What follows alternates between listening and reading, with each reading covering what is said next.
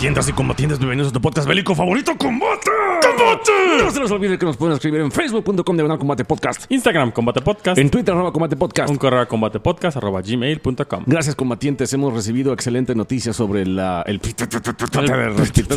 ya se hizo meme, ya se hizo viral. Hashtag pónganlo ahí, mándenlo. No dejen de mandarnos sus memes, sus comentarios, sus dudas, sus todo. La verdad es que cada vez, siempre digo lo mismo, parezco merolico, pero cada vez es más y más gente la que nos escribe. Se nota que nos escriben, la verdad. Muchas gracias a todos y tenemos un montón de saludos, pues, ¿verdad? vele dando, mi bro, porque Juan, Lucy y Ceci, que cumplieron años el mismo día. Eso se los debemos de hace casi un mes. Perdónenos, Pero es que ahí están. ya ni nos debemos mandar Nate Onate, que nos mandó un correo. También fue su cumpleaños. Nate Sánchez, Onate Sánchez. La verdad no sé cómo pronunciarlo. Ahí disculpa mi ignorancia. César Parra de Chile. Metodio Cruz. Daniel Pérez. Aquí está el saludo prometido. Y el buen Radu desde España, que nos mandó hasta audios, que es un amigo húngaro que vive en España. Una historia un poco chistosa, la verdad, interesante, chistosa, la verdad. Un muy gran saludo y un gran abrazo también para usted, buen Radu. Saludotes, mi Radu. Sí, ahí leí tus comentarios también yo, porque me metí de metiche al Instagram de Combate y te mandamos un enorme abrazo y un saludo. Y bueno, Manolo, hoy es un programa bastante interesante, ¿no? Es un programa que curiosamente llegó en boga. Ajá. Digo, obviamente lo vamos a decir y no nos van a creer, pero en realidad tenemos planeado este programa para estas fechas. Y cayó justo con este brote de la nueva epidemia, poca madre, ¿no? Que toda la gente está loca. Que está poniendo sabroso ese coronavirus. Yeah. Y pues el tema de hoy es la guerra biológica. ¿Tú crees que el coronavirus es un arma biológica, Es Manuel? una gran pregunta y hay muchas teorías conspirativas. Es que yo la verdad, yo no creo, yo no la pero comparto, la verdad sí, no. O sea, no creo, vamos pero a ver un poco de eso, que recordemos, el programa técnico de esta temporada.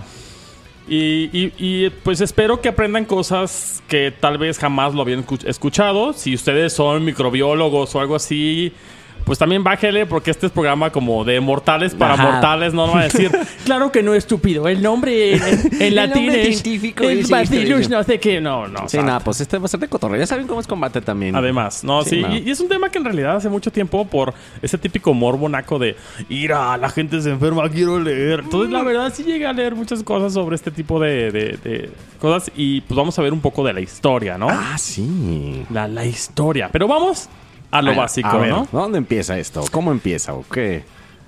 Biotecnología. Ah, perro, ¿qué es eso? ¿Qué es la biotecnología, Ernesto?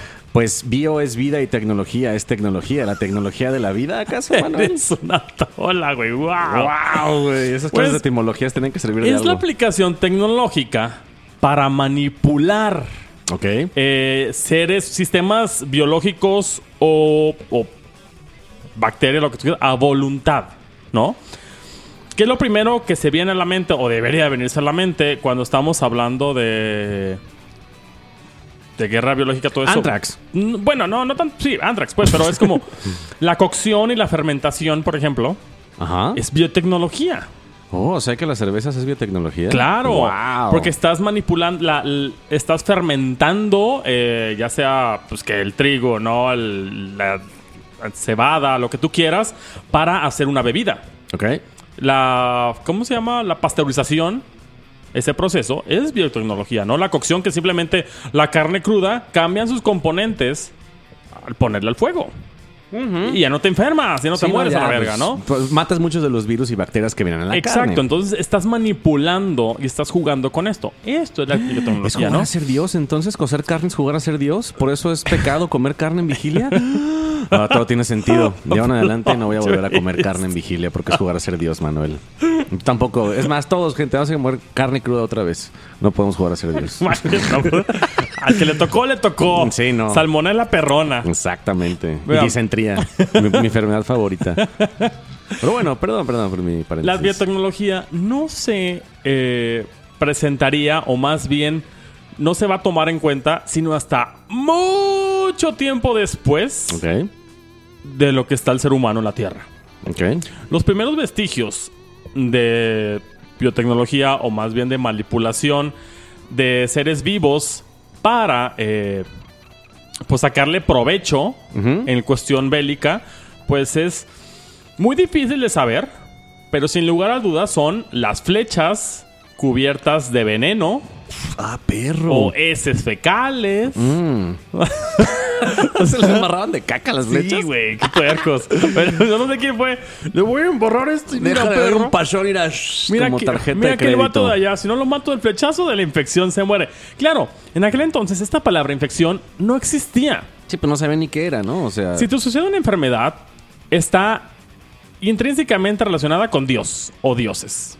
Vaya. Sí, a como le veas. Ah, no mames, güey, a mi sobrino le dio una madre y está tirado en la cama. Güey, pues es que se portó bien mala onda con Zeus, cabrón. Pues, ¿qué O sea, querías? ¿qué esperabas? ¿Qué querías, vato? Entonces, por ende, sí va tanto a los templos, ¿no? No solamente para tener buenas cosechas, sino para evitar, pues, maldiciones. Que venían Producidas siendo enfermedades. que obviamente, por supuesto, que desconocían por completo. Pero eventualmente, sí se empezó a hilar una relación entre el hedor con la enfermedad. Pues es que tiene sentido, ¿no? A final de cuentas, si te provoca disgusto, o sea, el cuerpo humano evolucionó para cuando algo está feo, pues corres o no te lo comes o te da asco para salvar tu vida. Exacto. Entonces, Pero alguien, pues obviamente sabemos, alguien ocioso dijo, mames, ese vato va ahí tirado, como que siento que si estoy mucho tiempo al lado me voy a enfermar, güey. O sea, Ya. no sé cómo, tengo ese presentimiento. huele feo. Ajá, pero no tenía la certeza de qué pasaba.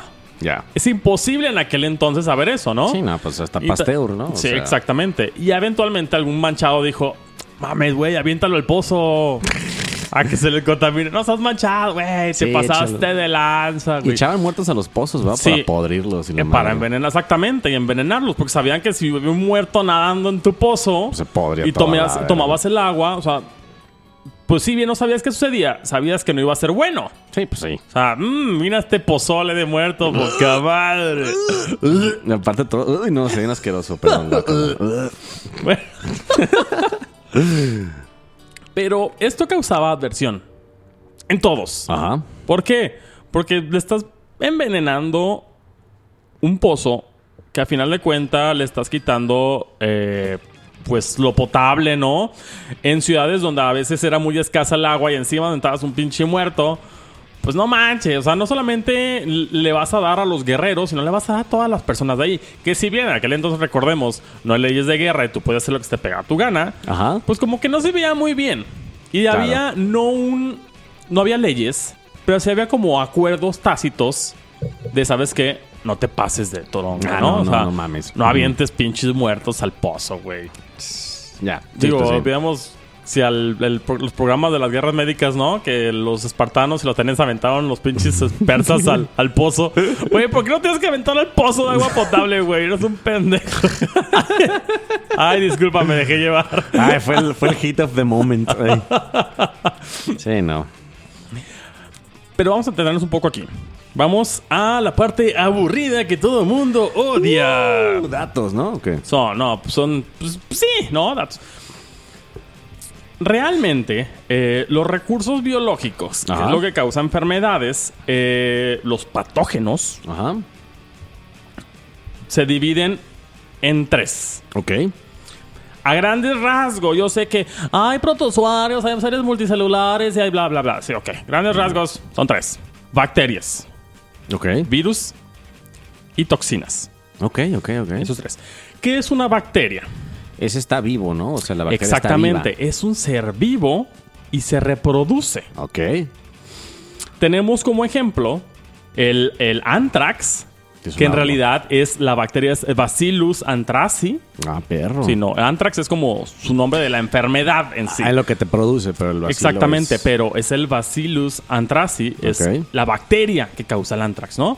Tenemos la plaga, famosa Ah, plaga, perro. que es Yersinia pestis, Es la peste negra, ¿no? Es la... una de esas. Una de las tantas. Ajá. Oh, my God. El cólera, que por eso se llama Vibrio cólera. Aguas con el cólera. Qué buena rola, mi bro. Tifoidea, que es una bacteria gram negativa. Y podíamos seguir, ¿no? Sí. O sea, hay un sinfín de bacterias. Virus. Esos no están técnicamente vivos, pero bueno, están... Exacto. En teoría no están vivos. Pero muestran comportamientos y muestran movimiento, ¿no? Algo Exacto. Hay un debate si están vivos o no.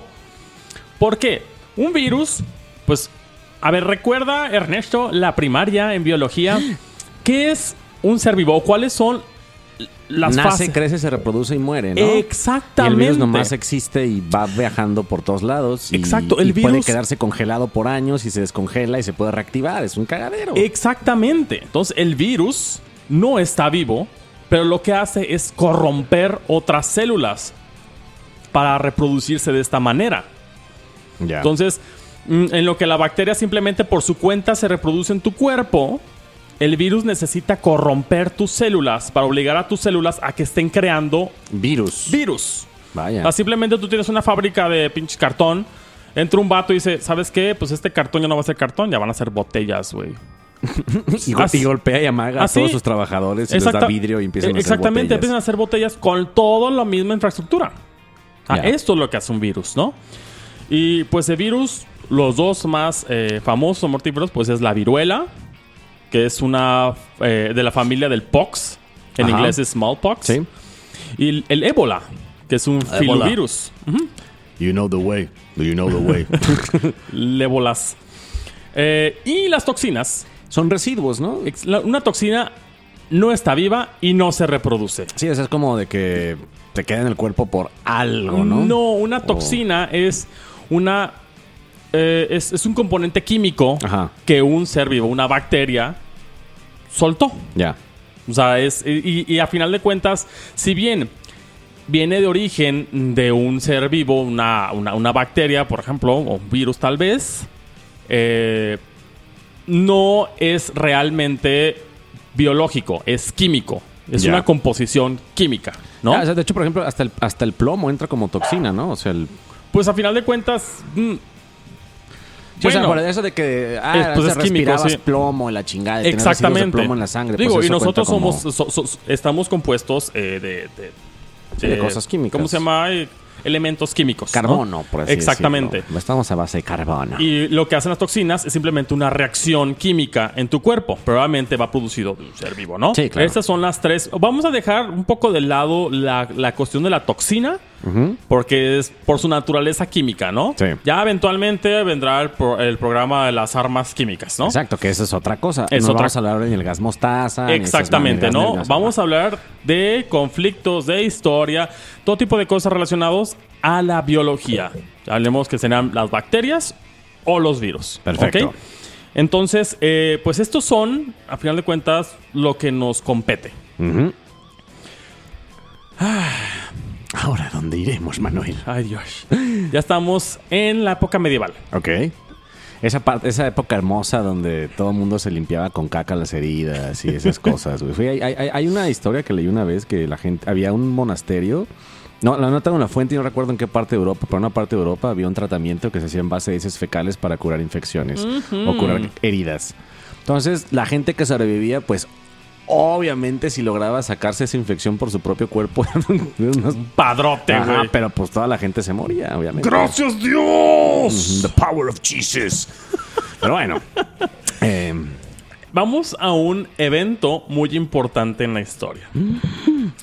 1345. ¿Es la sexta o la séptima cruzada por ahí? ¿O cuál cruzada es? O, La tercera fue en 1195, si no me equivoco. según yo, la por última esa fue época. 1400 y cacho, ¿no? Andan no muy lejos, pero sí, son las cruzadas, ¿no? Ah. Vamos a el Cáucaso. No el Cáucaso, perdón. ¿Dónde está Sebastopol? Crimea. Crimea. Ok. Tenemos a los genoveses. Ujú. Los genoveses es una pequeña ciudad-estado de la Italia, pues, pre-renacentista, medieval renacentista, ¿no? Que su fortaleza, al igual que Venecia, es tener un montón de puertos en todo el Mediterráneo Ok. y demás pequeños mares para comerciar. Ok. ¿no? O sea, son grandes confederaciones de comercio, ¿no? Está en una ciudad llamada Cafa. Cafa. ¿Qué está alrededor de Cafa? No tengo ni idea, Un Manuel. montón de tártaros, es decir, mongoles. encabronados con los genoveses porque no quieren pues, no cumplir sus caprichos, ¿no? Okay. La ciudad está amurallada. Por ende, llegan los tártaros y la van a asediar. Los tártaros, al no tener una buena naval, están en franca desventaja contra los genoveses, los cuales tienen una perfecta naval, solamente comparable con la de Venecia en aquel entonces. Por lo cual pueden estar llevando... Sí, mandando olas. Sí, olas, lo que tú quieras, y los pueden mantener. Hasta que, de repente, empieza a morir un montón de tártaros afuera.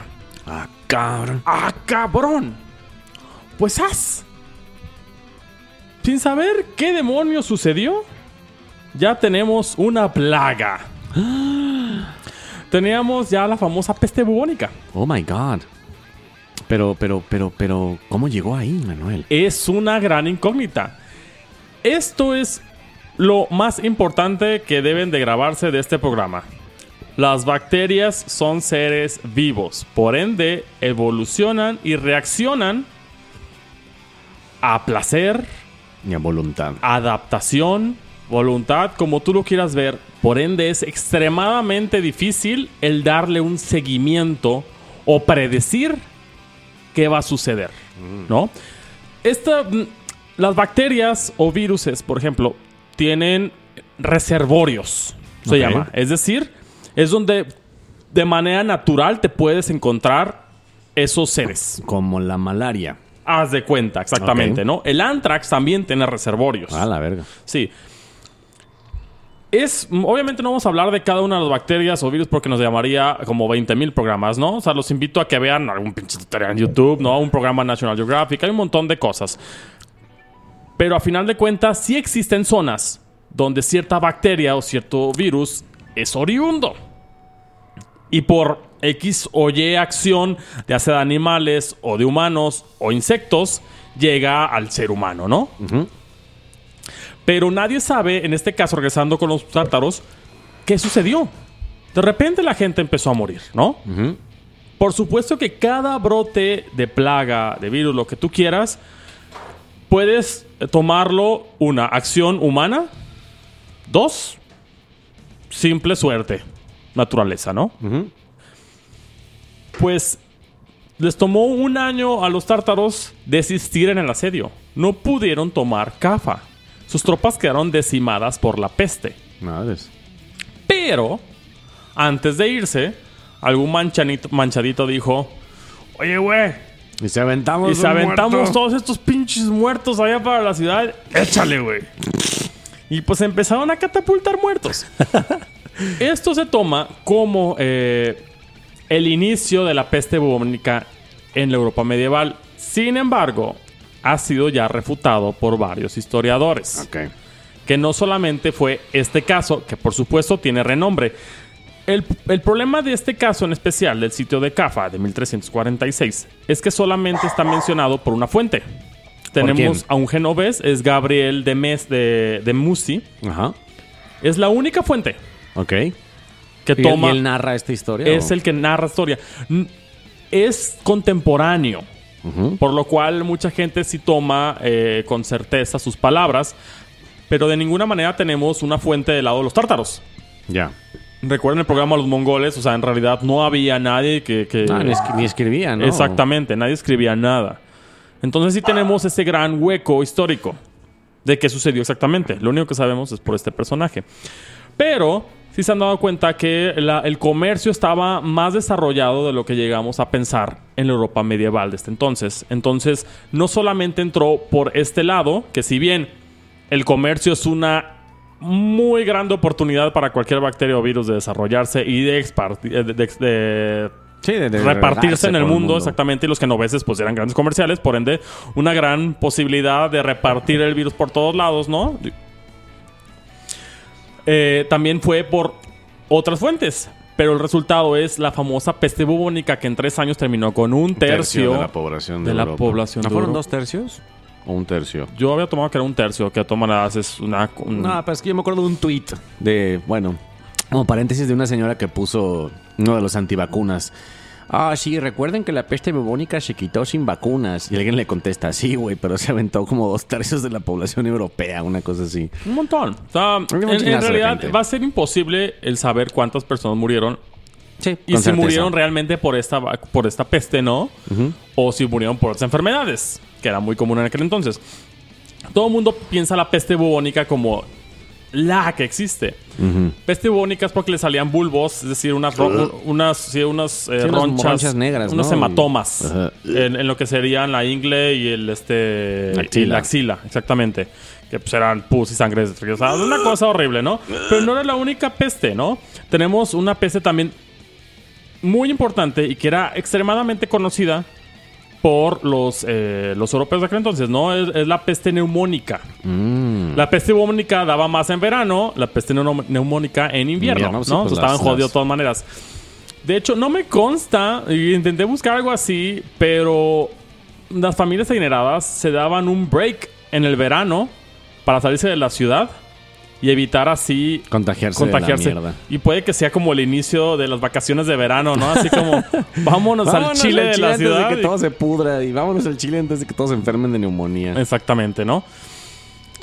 Esas son las dos pestes pues más importantes y que asolaron Europa durante mucho tiempo. ¿La lepra cuenta o no cuenta? No, la lepra, fíjate que no encontré.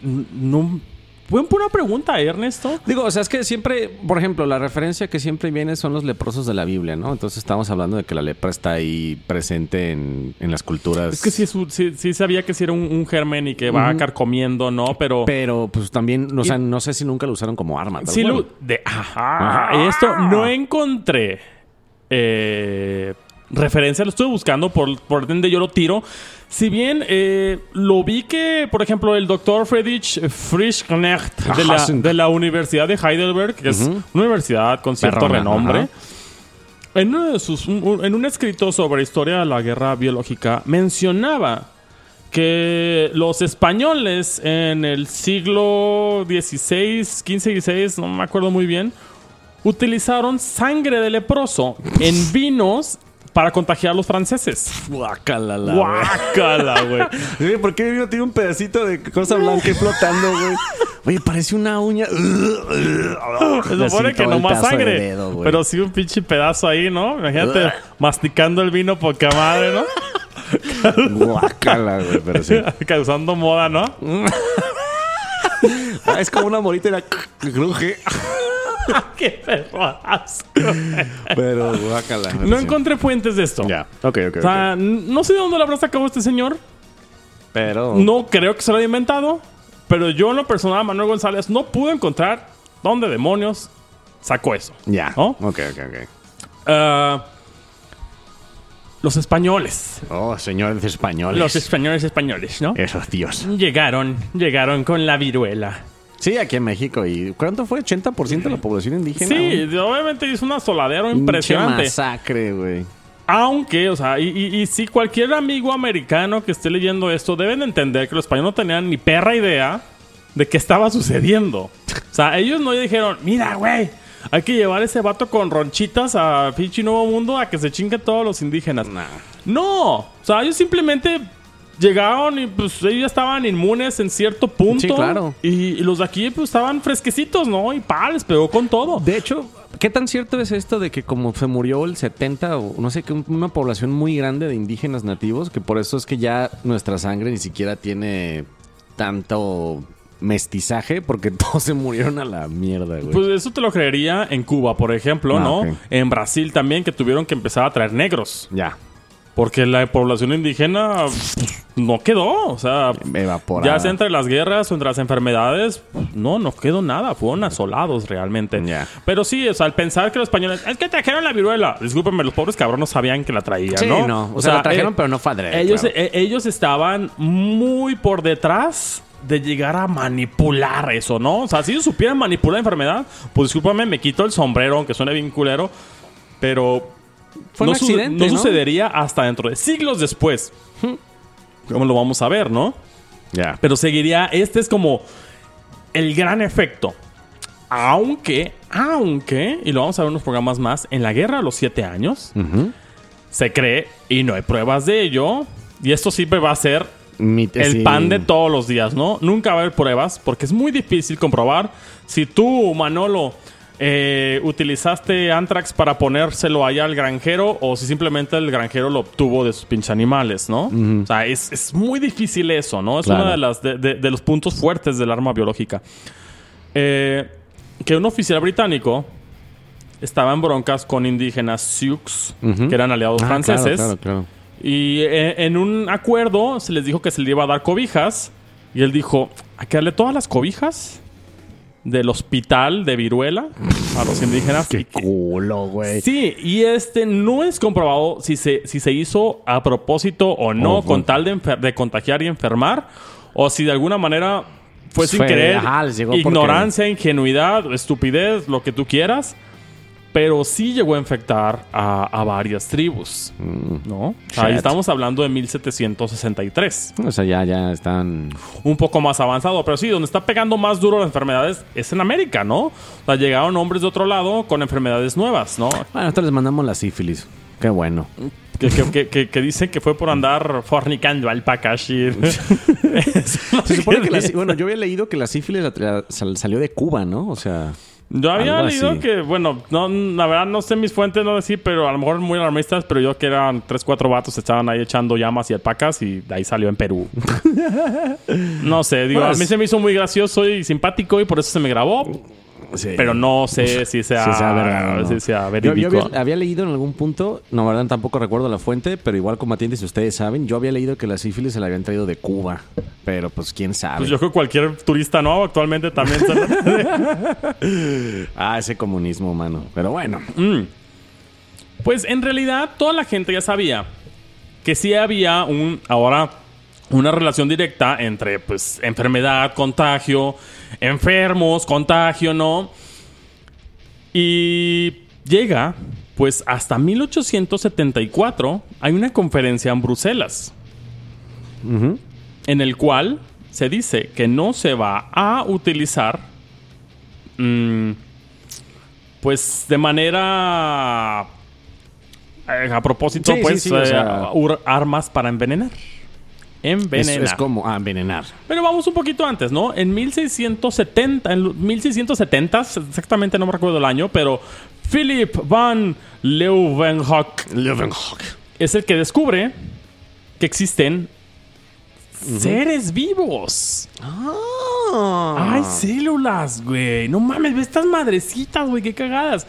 Hay, pues, parásitos, bacterias. Hay un mundo viviendo en cada pedazo de piel. Él se dio cuenta de eso. Y no sería hasta 1860, en los 60s, 1860, cuando México está contra los franceses, ¿no? La guerra civil en Estados Unidos, bla, bla, bla. Que nuestros dos grandes padres de la microbiología tomarían poder. Tú conoces uno, Ernesto. Pasteur. Louis Pasteur, exactamente, el francés. Y el segundo, ¿quién es? Es un alemán. Alemán. Híjole, a ver. Güey, estás perdido, cabrón. Sí, no tengo ni puta idea. A ver, ¿quién es? Robert Koch. No tengo ni idea. Robert Koch es no en sí el padre de la microbiología, sino que ya él detectó el Anthrax, que es de los primeros bacterias que se pudieron descubrir. Ok. A partir de entonces, ya se sabe que hay agentes biológicos y que se pueden manipular y usar. Eso es problema. O sea, ya a partir de aquí, pues digo, la pasteurización es a partir de este conocimiento, ¿no? Sí, claro. O sea, a partir de aquí, y estamos hablando que no es hace tanto tiempo. O sea, estamos hablando de, ¿qué? 150 años más o menos. Sí, pues es que esto de las enfermedades, que sabemos qué pasa con nuestro cuerpo, es muy reciente. Exacto, ya es como, ¡wow! Hay un montón de células chiquitas y bacterias, güey. Y si le haces esto, pues hace que la leche ya no tenga bacterias y sea más sano, más saludable y más sano, claro. Exactamente. Koch, por el otro lado, sí estaba más en cuestión de las enfermedades, ¿no? O sea, Louis Pasteur sí estaba más en procesos de utilizar para bien. El Koch era más como análisis, ¿no? Exactamente. O sea, Pasteur lo quería utilizar, Koch solo quería saber. Si lo quieres ver así, más o menos. así podría ser, burdamente, ¿no? Entonces, a partir de aquí ya se abre todo esto al mundo, ¿no? Entonces, ya se sabía que existían pequeñas bacterias que es la que te causaban una enfermedad. Ahora, que supieras qué pinche bacteria era, eso es otro costal, ¿no? O sea, la gente no sabía, incluso en este entonces, aunque sea el gran experto, no sabía diferenciar la malaria de la tifoidea, ¿no? De la fiebre amarilla o algo así. Yeah. O sea, porque los síntomas... Sí, los síntomas es fiebre, siempre sudor, son fiebre, nariz, exactamente. mocos, ojos rojos, vómito, pues, diarrea, algo así. Por lo general, no cambian los síntomas. Te dé lo que te dé. Sí, pues ¿no? es que realmente es tu cuerpo avisándote, oye, güey, estoy chueco, güey. Hay algo malo. Hay algo güey, mal, o sea. pero pues para saber exactamente qué está mal, pues buenas noches, ¿no? Exactamente. Y pues estamos en Bruselas y en La Haya de 1899, que es... Ok, nadie va a utilizar esos bichitos para envenenar o para enfermar gente de manera... Y todos con los deditos cruzados. Tú sabes. Obviamente en aquel entonces sí sabías que estaba todo en pañales, ¿no? Ajá. Pero, al igual que la ONU hoy en día, es cuestión de buena voluntad. Yo, Rusia, me paso por el arco del triunfo, todo eso, me vale un pepino. ¿Qué vas a hacer? Ay, güey, no seas manchado, no seas culero, güey. Relájate. Ya relájate, güey. Viene la Primera Guerra Mundial. Tanto Alemania como Inglaterra se acusaron mutuamente ¿De usar armas biológicas? de usar armas biológicas. Se cree que Alemania intentó usar el muermo, que es una bacteria que ataca al ganado solamente, para decimarle al ganado. Y que no tuvieran comida. Exactamente. Y es una leyenda urbana de que por eso los ingleses tienen los dientes todos horribles. Pues no son nazis, pero... No. Bueno, es que hay una leyenda urbana de que como no tomaban leche los pinches ingleses, por eso toda esa generación salió con los dientes todos pútridos y chuecos, güey. Todavía, ¿no? Sí, Pero- todavía. Es clásico la sonrisa inglesa, pero sí, bueno. También los alemanes culparon a lo mismo los ingleses, pero no hay evidencia de ninguno de los dos. Solo es hablado y palabreado, ¿no? Solo es palabreado, exactamente. Ok. Vendría en 1925 el Protocolo de Ginebra, que es la primera vez que hay prohibición De explícita, armas, ¿no? Y recordemos que existe en este entonces la Sociedad de Naciones. Es el precursor Todavía no es de la la ONU, ONU. ajá. Es el precursor. Que sería haciendo la misma porquería, ¿no? Sí, no sirve de nada. Pero obviamente si era así como, oye, todos nos reunimos y está muy gacho prohibir. En ese momento, hay un pequeño país en el este que dice, que en su perra vida había escuchado de guerra biológica. Pero escuchó Y dijo que la prohibieron. Y dijo, si la prohibieron, es porque es buena. es porque está chida. Fue la URSS. No, Fue Japón.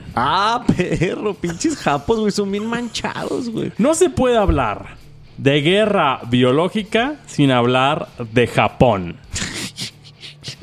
No por nada inventaron el virus T y los zombies de No, Resident no, Evil. no. Y a lo mejor no le voy a poner tanto hincapié porque no quiero que se base el programa en ellos. Pero los japoneses son los gran HDP de la historia en cuanto a guerra biológica. No hay palabras para expresarlo.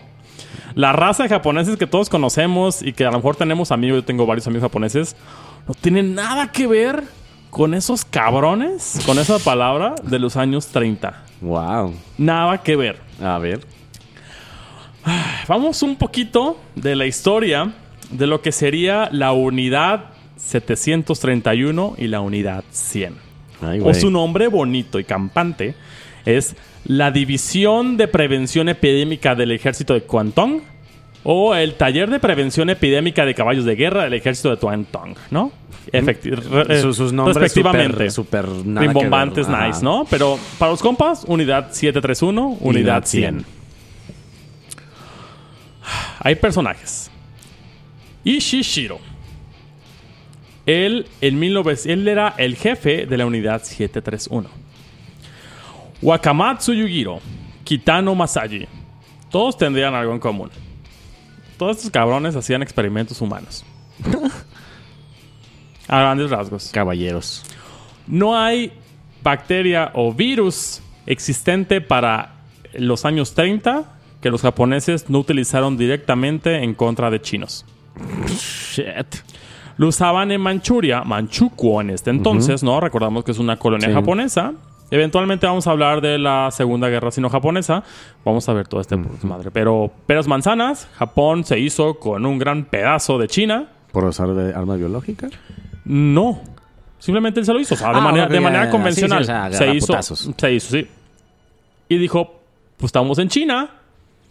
Podemos utilizar disidentes políticos, rebeldes, guerrilleros. Los metemos aquí. De todas maneras, todo el mundo espera que están muertos ya. Pues, ¿qué más da si le inyecto viruela? ¡A la madre, güey! Shit. Sí, no me quiero meter tanto a cuestiones así. Pero sí hacían experimentos bien manchados. Te inyectaban tétanos, ¿no? Tifoidea, sí, lo que tú quisieras. O sea, todo lo que tú puedas recordar es que dime una pinche enfermedad mortífera. ¡Ah, güey! ¡Esta madre! También la usaron. Esa la usaron. Todo. No solamente eso.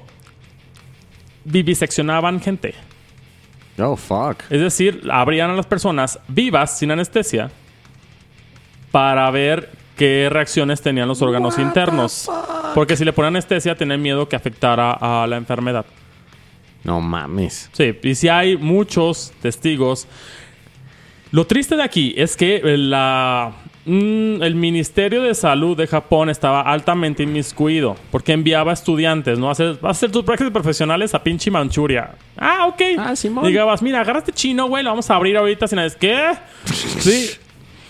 Fuck, güey. Hay pues, crónicas espeluznantes, la verdad, ¿no? O sea, te sacas de onda. Yo leía esas madres y cerraba el libro y decía, güey, no mames, estoy leyendo, güey. O sea, y por lo menos Japón lo usó, aunque sea para algo bueno. Hay más. No. Esta historia va para mucho.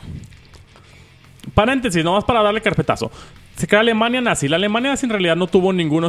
Sí tenía programas, en realidad nunca proliferaron, ¿no? Ya.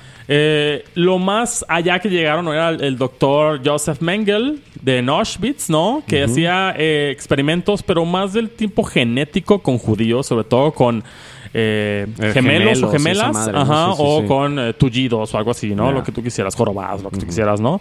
Pero era más del tinte genético. Si bien se utilizaba bacterias, tipo de cosas, pero el objetivo era otro. eso era lo más lejano que llegaron. Y pues digo, ahí por si quieren mirar, hay un libro, ¿no? Joseph Mengele, el médico nazi. Y pues el amiguito al parecer murió muy a gusto en Argentina, En ¿no? Argentina, ¿no? Sí, se fue allá, se la cotorreó y listo. 1879, me parece, algo así. No, en Brasil, 800. perdón. 1900, No, 1900, perdón. ajá. 1979, creo que murió en Brasil o algo así. Sí, y no se seguramente sabe exactamente, ¿no? Tuvieron que exhumar cadáver y la chingada. Bueno, Japón. No solamente hacía experimentos con gente utilizando toda clase de pestes. La utilizaron en el campo. Tiraban con aviones bombas llenos de pulgas con tifoidea, cólera, No mames. plaga. Y mandaban, pues, de repente llegaban, sí, vatos con su traje así como... Y los chinos, ¿qué está pasando? Nada, güey, sigan con sus vidas. Estaba cotorreando. Ustedes siguen ahí. Sigan con sus vidas. Llegan para ver cómo Se propagaba se el virus. propagaba todo el virus. No solo eso, también llegaban y lo tiraban así vilmente en pozos, en ríos, a ver cómo se propagaba el virus. Durante Verga. cerca, bueno, de hecho, este programa era tan, en teoría, secreto. Y vamos a ver por qué no sabe tanto de este programa. Es una cosa que a muchos les va a explotar la cabeza. Pero se cree que estuvo por lo menos unos 9 años. De 9 a 15 la años, ¿no? Algunas personas dicen que es de 1930 hasta el 45, que fue cuando Japón perdió. Otros que del 31 hasta el 42 es cuando ya hay un declive en estos experimentos, por lo menos a nivel oficial y, Sí, a, claro. y a grande masa, ¿no? O sea, simplemente seguían los experimentos a 2, 3 vatos, ¿no? Los experimentos obviamente también pasaban no solamente a cuestiones de epidemias, también de, a ver, ¿qué le pasa con el frío, güey? O sea, hacían todo tipo de experimentos. Pero como su nombre lo indica, en teoría, era para evitar o para poder detener una epidemia. Pero, ¿cómo vas a evitar una epidemia si no hay epidemias? Pues provocabas una epidemia, Ya veías cómo reaccionaba. cómo y ya lo podías frenabas. reaccionar tú, exactamente. Fuck. Ya que Estados Unidos vence, se da cuenta de que esto está sucediendo, ¿no? Y aquí entra la pinche canción del intro del jorobado de Notre Dame, ¿no? Tú podrás engañarte a ti mismo. Aquí viene lo bueno. Estados Unidos se dio cuenta. Ah, caray, achis. Estabas inyectando chinos con virus. Ok, vato, no vas a decir nada. Te vas libre, pero dame todo lo que conseguiste de ello. ¡Ah! ¡Qué pasados de verga! Eso sucedió. ¡Wow! Estados Unidos absorbió todo el programa japonés a cambio de inmunidad a todos esos criminales. ¡A la madre, güey! ¡Wow! Entero. Rusia, la Unión Soviética, sí quería y sí enjuició a los que obtuvo. Pero los peces grandes, los peces gordos estaban con Estados Unidos. Estados Unidos saboteó y comploteó todos los planes de enjuiciarlos. ¡Wow! No solo así. Nuestros grandes personajes, como por ejemplo Ishishiro, Ajá. el gran Ishishiro, el amo y señor de todos esos programas, se le daría inmunidad. Nadie sabría dónde chingados va a estar, pero va a resurgir en 1958. ¿En dónde? En un funeral de unos amigos. Un año después va a morir. Pero pues ahí... Hasta 1959 va a morir. Cómodamente. Bueno, no cómodamente, le dio cáncer, pues, pero... Mira que por lo menos, güey, pero... Wakamatsu es desconocido. Nunca supo nada de él. Desapareció. Kitano. Kitano Masayi era de la unidad 100. Sería jefe de una compañía farmacéutica en Japón, la Green Cross. Y moriría hasta 1986. ¡Ay, hijo de su puta madre! Como todo un magnate. No solo eso. Kitano Masayi, este mismo, jefe de compañía farmacéutica.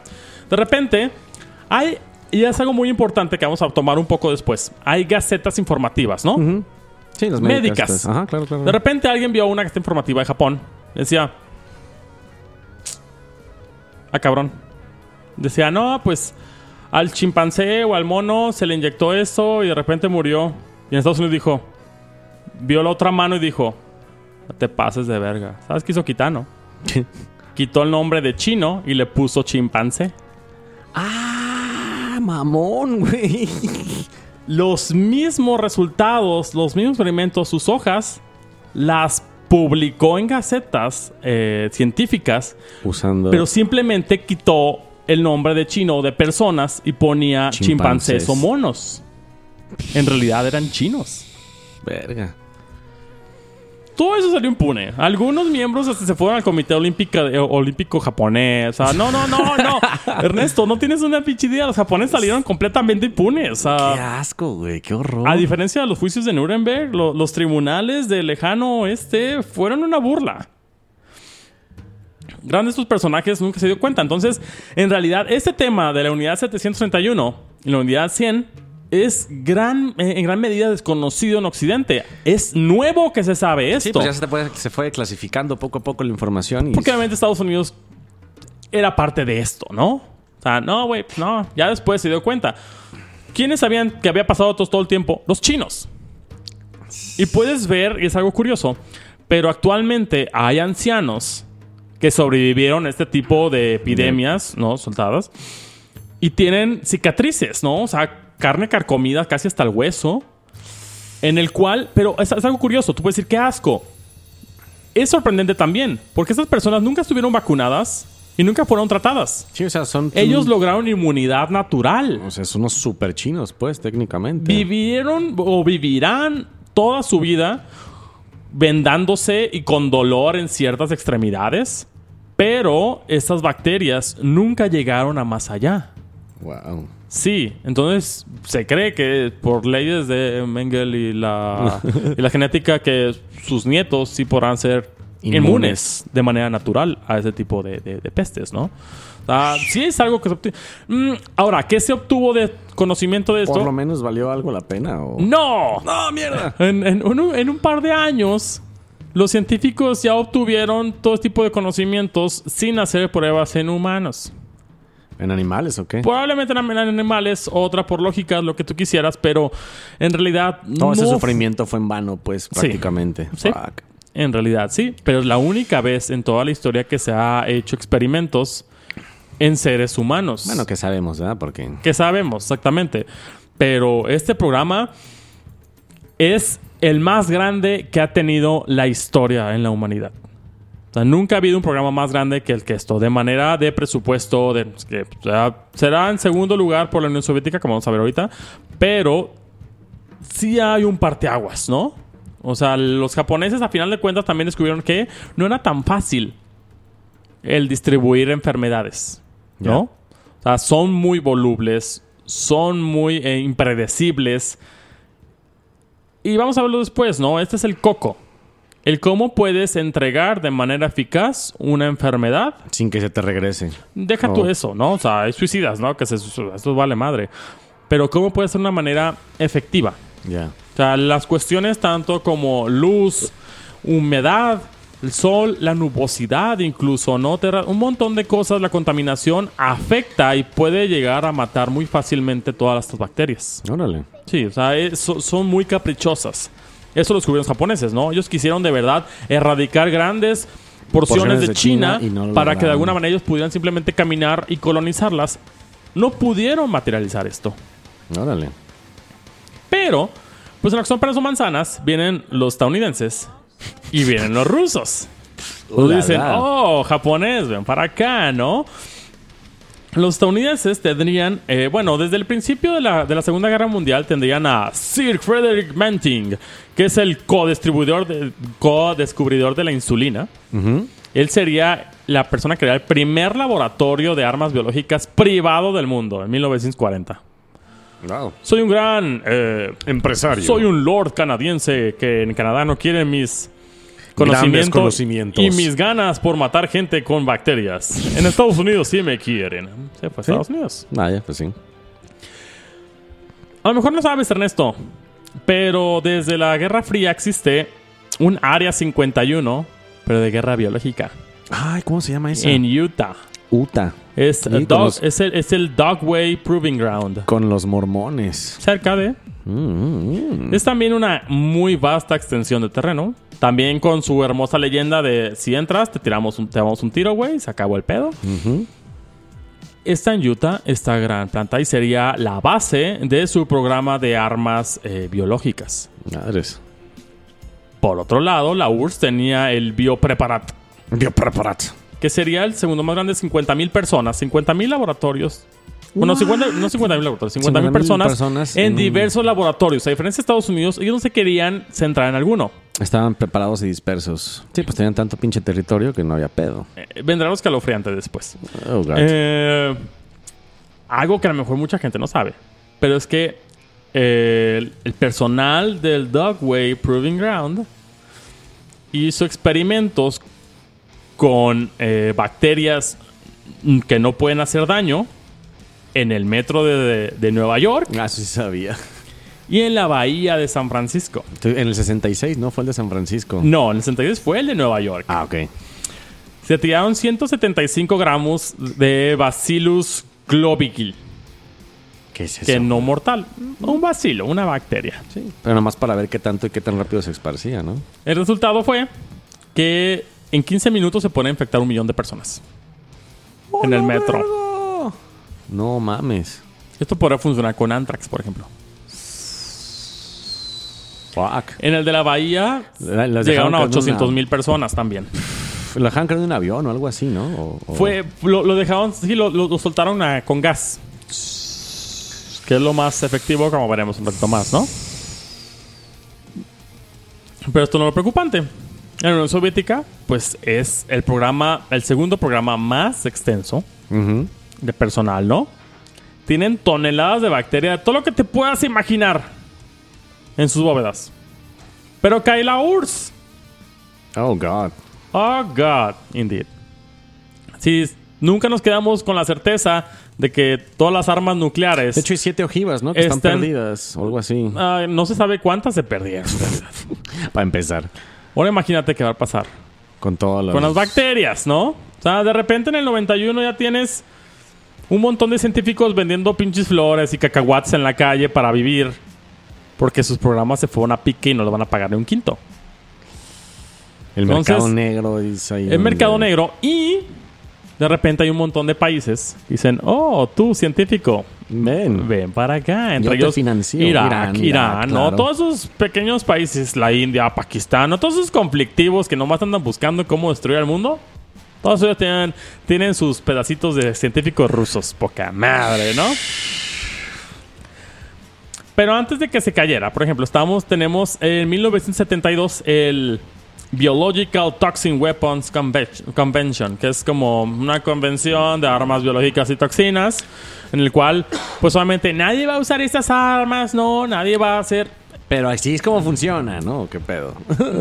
Es que es algo bien complicado y le vamos a dejar tarea a los combatientes ahorita en un momento. Pero Estados Unidos dice, ok, yo me meto. Tiene 2 armas. Dejo de estar invirtiendo dinero en esto y me voy a las armas nucleares, que es lo que deja. Y además, pues espero que los demás hagan lo mismo, ¿no? Pues la Rusia dijo, sí. 10 años después se dieron cuenta que la Unión Soviética seguía con su programa en total secreto. En todos los países, en la Unión Soviética, cerca del Mar Aral, por ejemplo, tuvieron fugas de Anthrax, ¿no? En Estados Unidos también. Y lo que moría en realidad eran ganado. Siempre se les pagaba, ¿no? Pero hubo fugas, güey. O sea, sí, claro. No manches. Cae la Unión Soviética y ahora sí viene lo bueno, ¿no? Se cree que hay 16 países que son los que tienen programas de armas biológicas. Entre ellos era Irak. De hecho, ese fue el pedo por lo que atacaron en Tormenta del Desierto, ¿no? No, en el 2003. Perdón. En 2003. ¿2003? Ah, ya, sí. Y no lo culpo. Mucha gente dice que pinche Bush no va a querer el petróleo. Discúlpame. Pero Saddam Hussein hace unos años había utilizado gas químico en contra de aldeas kurdas. Sí. Desde la Primera Guerra Mundial nadie se había atrevido a tener unos pinches huevos de tirar gas contra otro ser humano. Menos en aldeas donde puedes ver niños y niñas muertos por pinche gas. Discúlpame. Pero si ese puerco tenía armas biológicas era un gran riesgo para la paz mundial. Y yo en lo personal, gracias Bush por haber quitado ese puerco. En realidad nunca se probó. Pero no es porque no lo tuviera. Es porque es altamente fácil de desaparecer todo eso. De hecho, ya habían cachado a Irak en fábricas de Anthrax. ¿Quién? Pues defectores. O sea, ¿cómo se llama? Sí, los desertores. Desertores llegaban a decir, güey, hay una fábrica de pinche Anthrax allí. Llegó la ONU en friega y sí, había Anthrax. Pero es que estos no es ilegal tener Anthrax. Sí, o sea, es ilegal usarlo, pero tenerlo no. Exacto. Tú tienes tu arma, güey. ¿Cuándo es ilegal? Cuando sales con la pistola a apuntarle a alguien. Es lo mismo con el Anthrax. Tú tienes tu pinche laboratorio y vamos a ver también un poquito, pero bueno, me voy a cambiar. En Estados Unidos, en los 90s, agarraron un señor, no olvido el nombre, la verdad. ¿Cuál fue su delito? Era fraude postal. Pero en realidad él había comprado Anthrax. Sí, en los 90s. Se metió a la Deep Web, que para aquel entonces no había sido tan profunda, ¿no? Sí, no, era Google. Agarró su teléfono, puso su tarjeta y estuvo friegue y friegue en el correo, en la oficina postal. ¿Qué onda? Oye, mi paquete. Llamó la atención, levantó sospechas y checaron y había Anthrax. Estuvo unos meses en el tambo, no por tener Anthrax, sino por fraude postal. Porque no es ilegal tener Anthrax a menos de que sea usado como arma. ¿Cuándo vas a saberlo? Cuando ya sea demasiado tarde. Se usó. Fuck. Entonces tú puedes tener, Ernesto, Anthrax en tu casa sin pedo, güey. ¿Por qué? Él el que se escudaba. Güey, yo no confío en el gobierno ni en las farmacéuticas. Yo quiero hacer vacunas para mí. Y es válido. Claro, bueno, o sea, sí. O sea, en cuestión científica, tú puedes tener cuanto monstruo, pestilente, bacteria quieras tener, siempre y cuando sea para bienes científicos. Shit. Ajá, shit. Una cosa que es para... No existe vacuna, o más bien tratamiento para viruela o el ébola. Son los virus. No existe. ¿No va a existir nunca? Pero que existe Sí existe. La viruela se cree que está erradicada de la faz de la Tierra desde 1980, más o menos. Ujú. Pero por lo menos hay 2 laboratorios que la tienen. Uno en Rusia y otro en Estados Unidos. Por lo menos. Fuck. Exacto. Entonces digo, y es paréntesis, en lo que todos están preocupados por el coronavirus, yo neta estoy más preocupado por la pinche viruela que resurja. Que nos cargó el payaso. No hay cura para la viruela. Pero hay vacuna, ¿no? O sea, hay preventiva.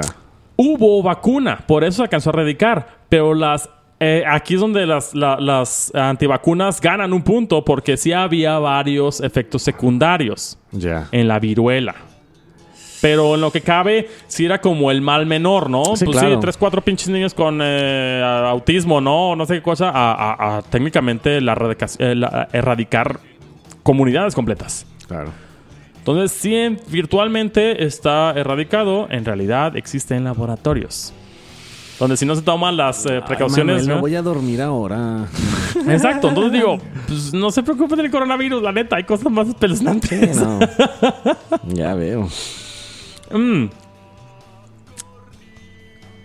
Pues este es el... actualmente que existen las guerras en las armas biológicas. Pues bueno, Irak, que es el que tenía y que con más ganas tiene de usarla, pues... Ya se la peló. Ya se la peló, ¿no? Ya, gracias a Dios, ahorcaron a Saddam Hussein, que está bien loco, ¿no? Tipo de cosas. Pero...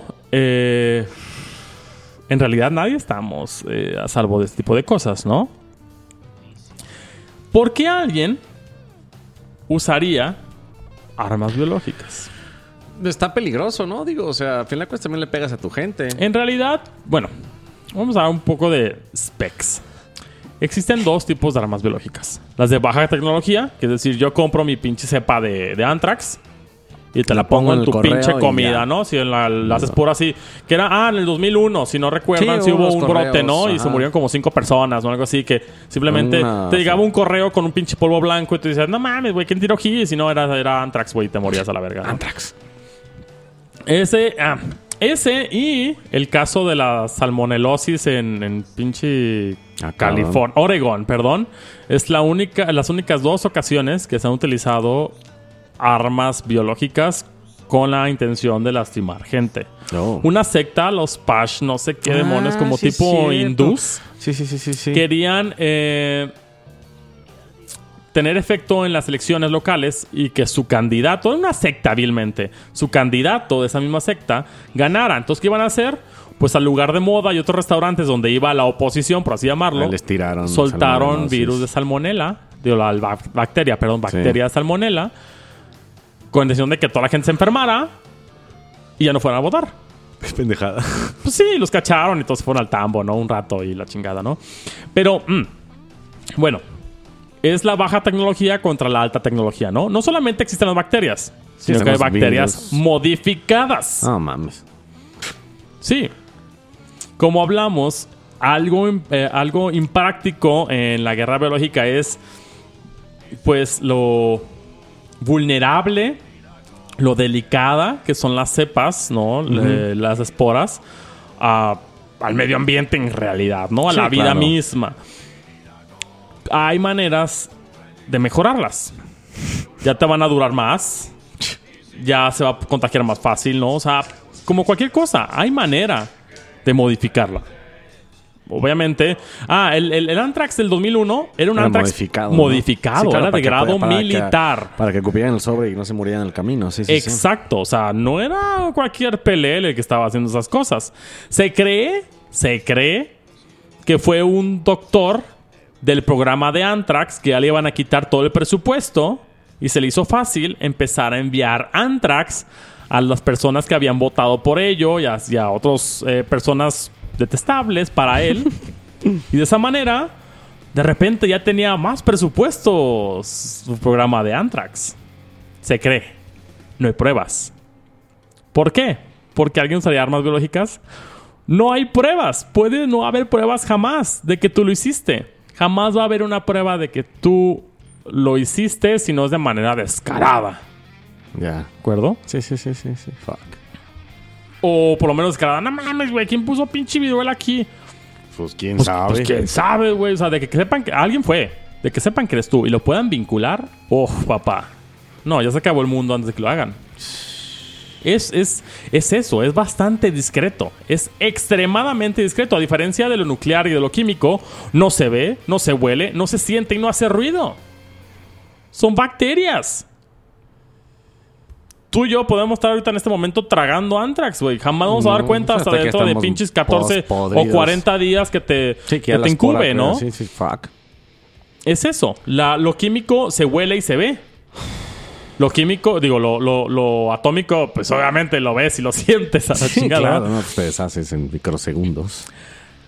El costo, Ernesto. La.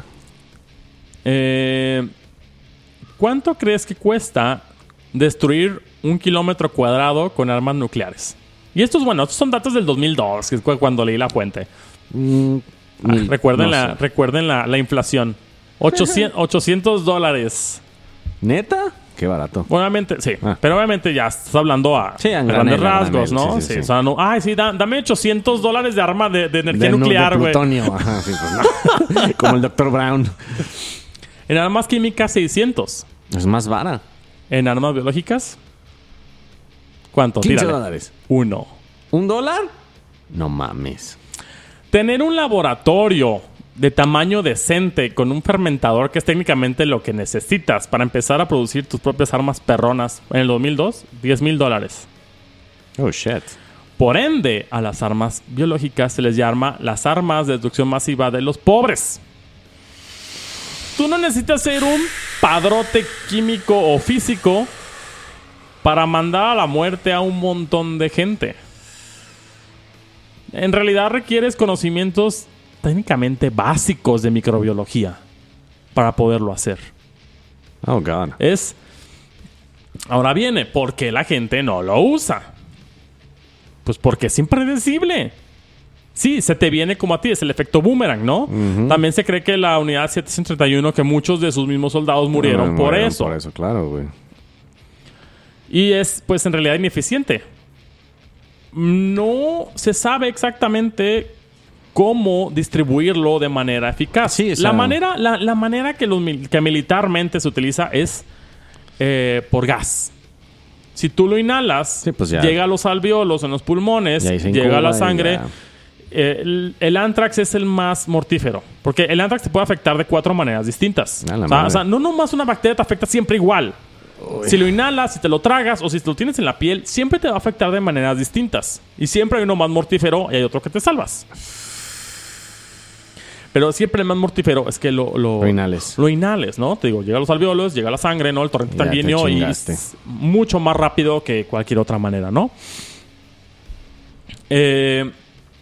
No hay manera eficiente aún de saber cómo hacerlo vapor o gas y que afecte a mayor número de gente sin que se pierda la efectividad, ¿no? Porque tiene que haber cierta saturación también. Uh-huh. O sea, es una cuestión ya meramente técnica de cómo sí y cómo no.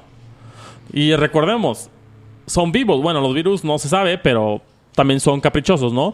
Tú puedes simplemente agarrar un puño y aventárselo al agua a tu compa y puede que no se muera. Y puede que simplemente le dejes un poquito ahí cerca de la nariz y se va a morir al día siguiente, güey. O sea, es una cuestión realmente caprichosa, realmente delicada, por lo cual se ha evitado que se propague, que más gente loca está haciendo esas cosas. Lo cual debemos de agradecer, ¿verdad? Sí. Wow. Sí. Estaba leyendo reportes, por ejemplo, del doctor Richard Falkenrath de la Universidad de Harvard. Ajá. Que él decía, yo la verdad no creo que vaya a haber una epidemia o un ataque biológico. Sin embargo, si llegara a suceder, sería extremadamente desastroso el no estar preparado. Entonces viene esta cuestión de debes de estar preparado para algo que puede llegar a suceder y que te va a salir un dineral estar preparado, o simplemente como esperar el trancazo y vivir con ello, ¿no? Y tratarlo sobre la marcha. Porque tú sabes que tener stocks de vacunas, de medicina, todo eso es extremadamente caro. Y no solamente eso, se caducan.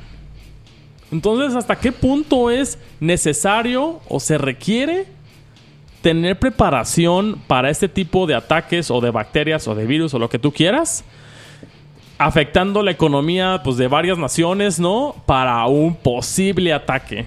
Y otro, que es lo que decían, pues hay que prohibir todo, ¿no? Las bacterias de anthrax, todo eso, bla, bla, bla, bla, bla. O sea, no, ¿por qué? Que el fin último es el que va a definir si vale la pena o no experimentar en tal. O sea, que simplemente por decir que se puede llegar a utilizar como arma. Ajá. ¿Es necesario para decir que se debe de prohibir todo eso? Verga, es que sí es un... O a otro. Imagínate que hubiera una bacteria que en lugar de matar, como lo hace un pinche tiro en una guerra convencional, simplemente incapacitara a los hombres durante media hora.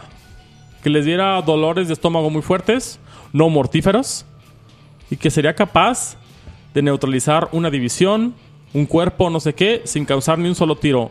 ¿Sería o no Más factible humano. y que valdría la pena? Hay un montón de Sí, cuestiones güey. éticas en esto. Obviamente van a estar los científicos puristas en decir, no, todo eso Sí, tiene que porque no derribar sabes porque hay mucho quién- riesgo. Ajá, no pero va a sé. haber los que van a decir, no, yo quiero seguir investigando y tú no me puedes negar que yo haga esto. Otra cosa, el ego de los científicos. Bueno. Están las gacetas informativas. Hay muchas iniciativas de ley para prohibir ya esas pinches gacetas. ¿Por qué? Que además le están dando ideas a la gente.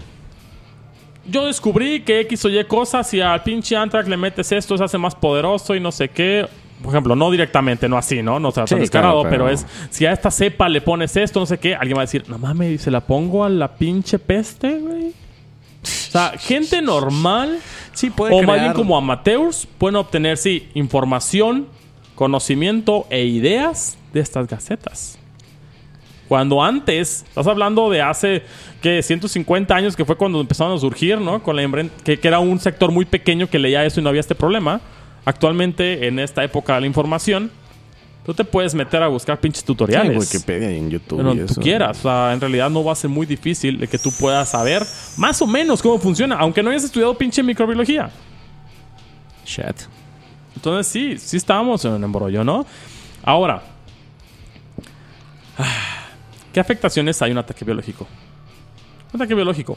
Es muy difícil que vaya a morir un montón de gente. ¿Pero qué provoca? Pánico, Pánico y caos. Sí, pues ahorita si vas al Sam's... Ay, están locos. Discúlpeme, si alguien me escucha y va al sábado y ve a su tía ahí o su mamá, discúlpeme, denle una cachetada, por favor. O sea, esto es lo peor que puede suceder. O sea, sí, que caiga el pánico. tú por el simplemente de decir, ¿sabes qué? Se soltó el Anthrax. Ah, pues con el Anthrax, ¿tú te acuerdas? También la Sí. gente no salía, ¿no? Es decir, no manches, la gente se paniqueaba y no sale. Son afectaciones económicas impresionantes. A un muy bajo costo. Sí, es que esa es el De- arma perfecta a los terroristas, por lo mismo. O sea, Exacto. es el arma terrorista. Entonces sí, existen teorías de que el coronavirus es una arma biológica. Entonces a lo que yo leí, pues es por estar tragando pinches mapaches de Siberia y cosas así. Sí, por comer porque al final de murciélagos cuentas y la chingada. están en sus reservorios, se lo tragan sin cocer bien, ¿no? O lo que tú quieras. Y pues eso es lo que sucede, ¿no? O sea, Claro. es el ciclo de la vida. O sea, tampoco It's es como the que circle tampoco es of culpa de life. los pinches chinos. Porque al final de cuentas... Siempre Sí. lo han hecho, ¿no? O sea, de repente surgió esto. No era nuevo que tragaban murciélagos y lo que se mueva y mapaches, ¿no? Simplemente tocó la mala. De que estaba un murciélago con esa madre activa y pues, se la tragó un güey que lo acá y lo cultivó, se mutó y valió madre. Ahora, están los reservorios y están las especies vectoras. Las especies vectoras es lo que se encarga de transportar, es el vehículo de mediar de los reservorios al humano.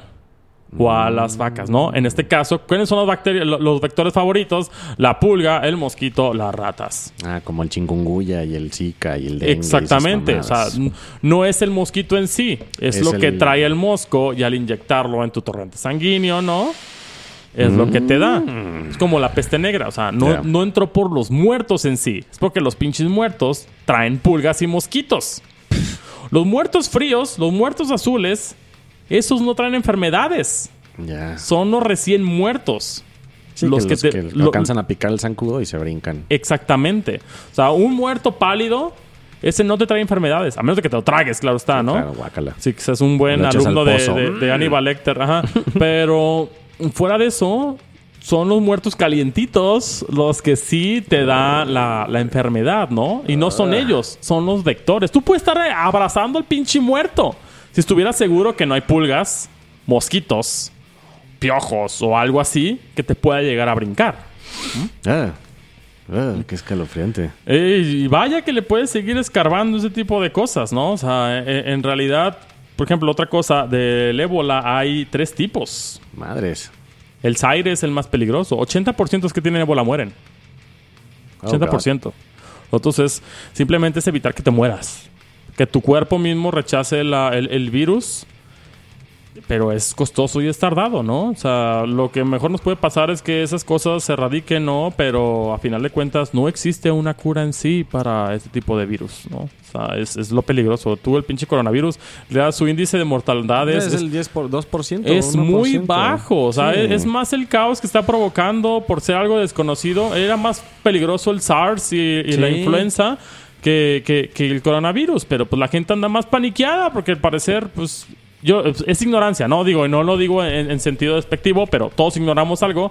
Pero discúlpeme, gente, si alguien escucha eso, no tengan miedo del pinche coronavirus, sí, ¿no? O sea, no es porque yo sea un gran científico, pero pues en realidad he visto estadísticas y en realidad no es tan mortal como uno puede llegar a pensar. Claro, o sea, sí, lo que se dice el coronavirus pues es eso, ¿no? En un país como México, con la 4T, donde la infraestructura médica no está al 100%. Colapsada, ¿no? Y no, o sea, pues es que el problema es ese, que se puede propagar muy fácil a gente que no tiene los recursos para curarse y pues le va a pegar. Pero también, o sea, ya hablando de lo que hablamos en este programa, ya el coronavirus es lo que menos miedo me da ahora. No, la neta, no. Un brote de viruela, no, cállate el hocico. Ahí sí no sales de tu casa y a ver dónde consigues comida. No, cállate el hocico, güey. No, por eso mejor, combatientes, relájense, disfruten la vida y aprovechemos de que no tenemos ninguna de estas cosas horribles. Y que somos unos combatientes ahora educados, conocedores y por lo menos tienen una vaga noción de lo que son las armas biológicas. Que son... Y digo, si les da tranquilidad, un poquito de tranquilidad, existe el VEREX en el 91, que son cuerpos de científicos que van a verificar laboratorios donde existe esta... Bueno, existe el biosafety level, que es el nivel de bioseguridad, ¿no? Va del 1 al 4, ¿no? El 4 está el ébola, está el pinche viruela, este tipo de cosas. Pero del 3 al 4 van a checar, ¿no? Que todo esté bien. El problema son los ¿cómo se llaman? Los que no son legales. Sí, los ilegales, los clandestinos. Los clandestinos, laboratorios clandestinos. Pero a final de cuentas también ellos sufren, o sea, ellos pueden morir en cualquier momento si no hacen algo bien.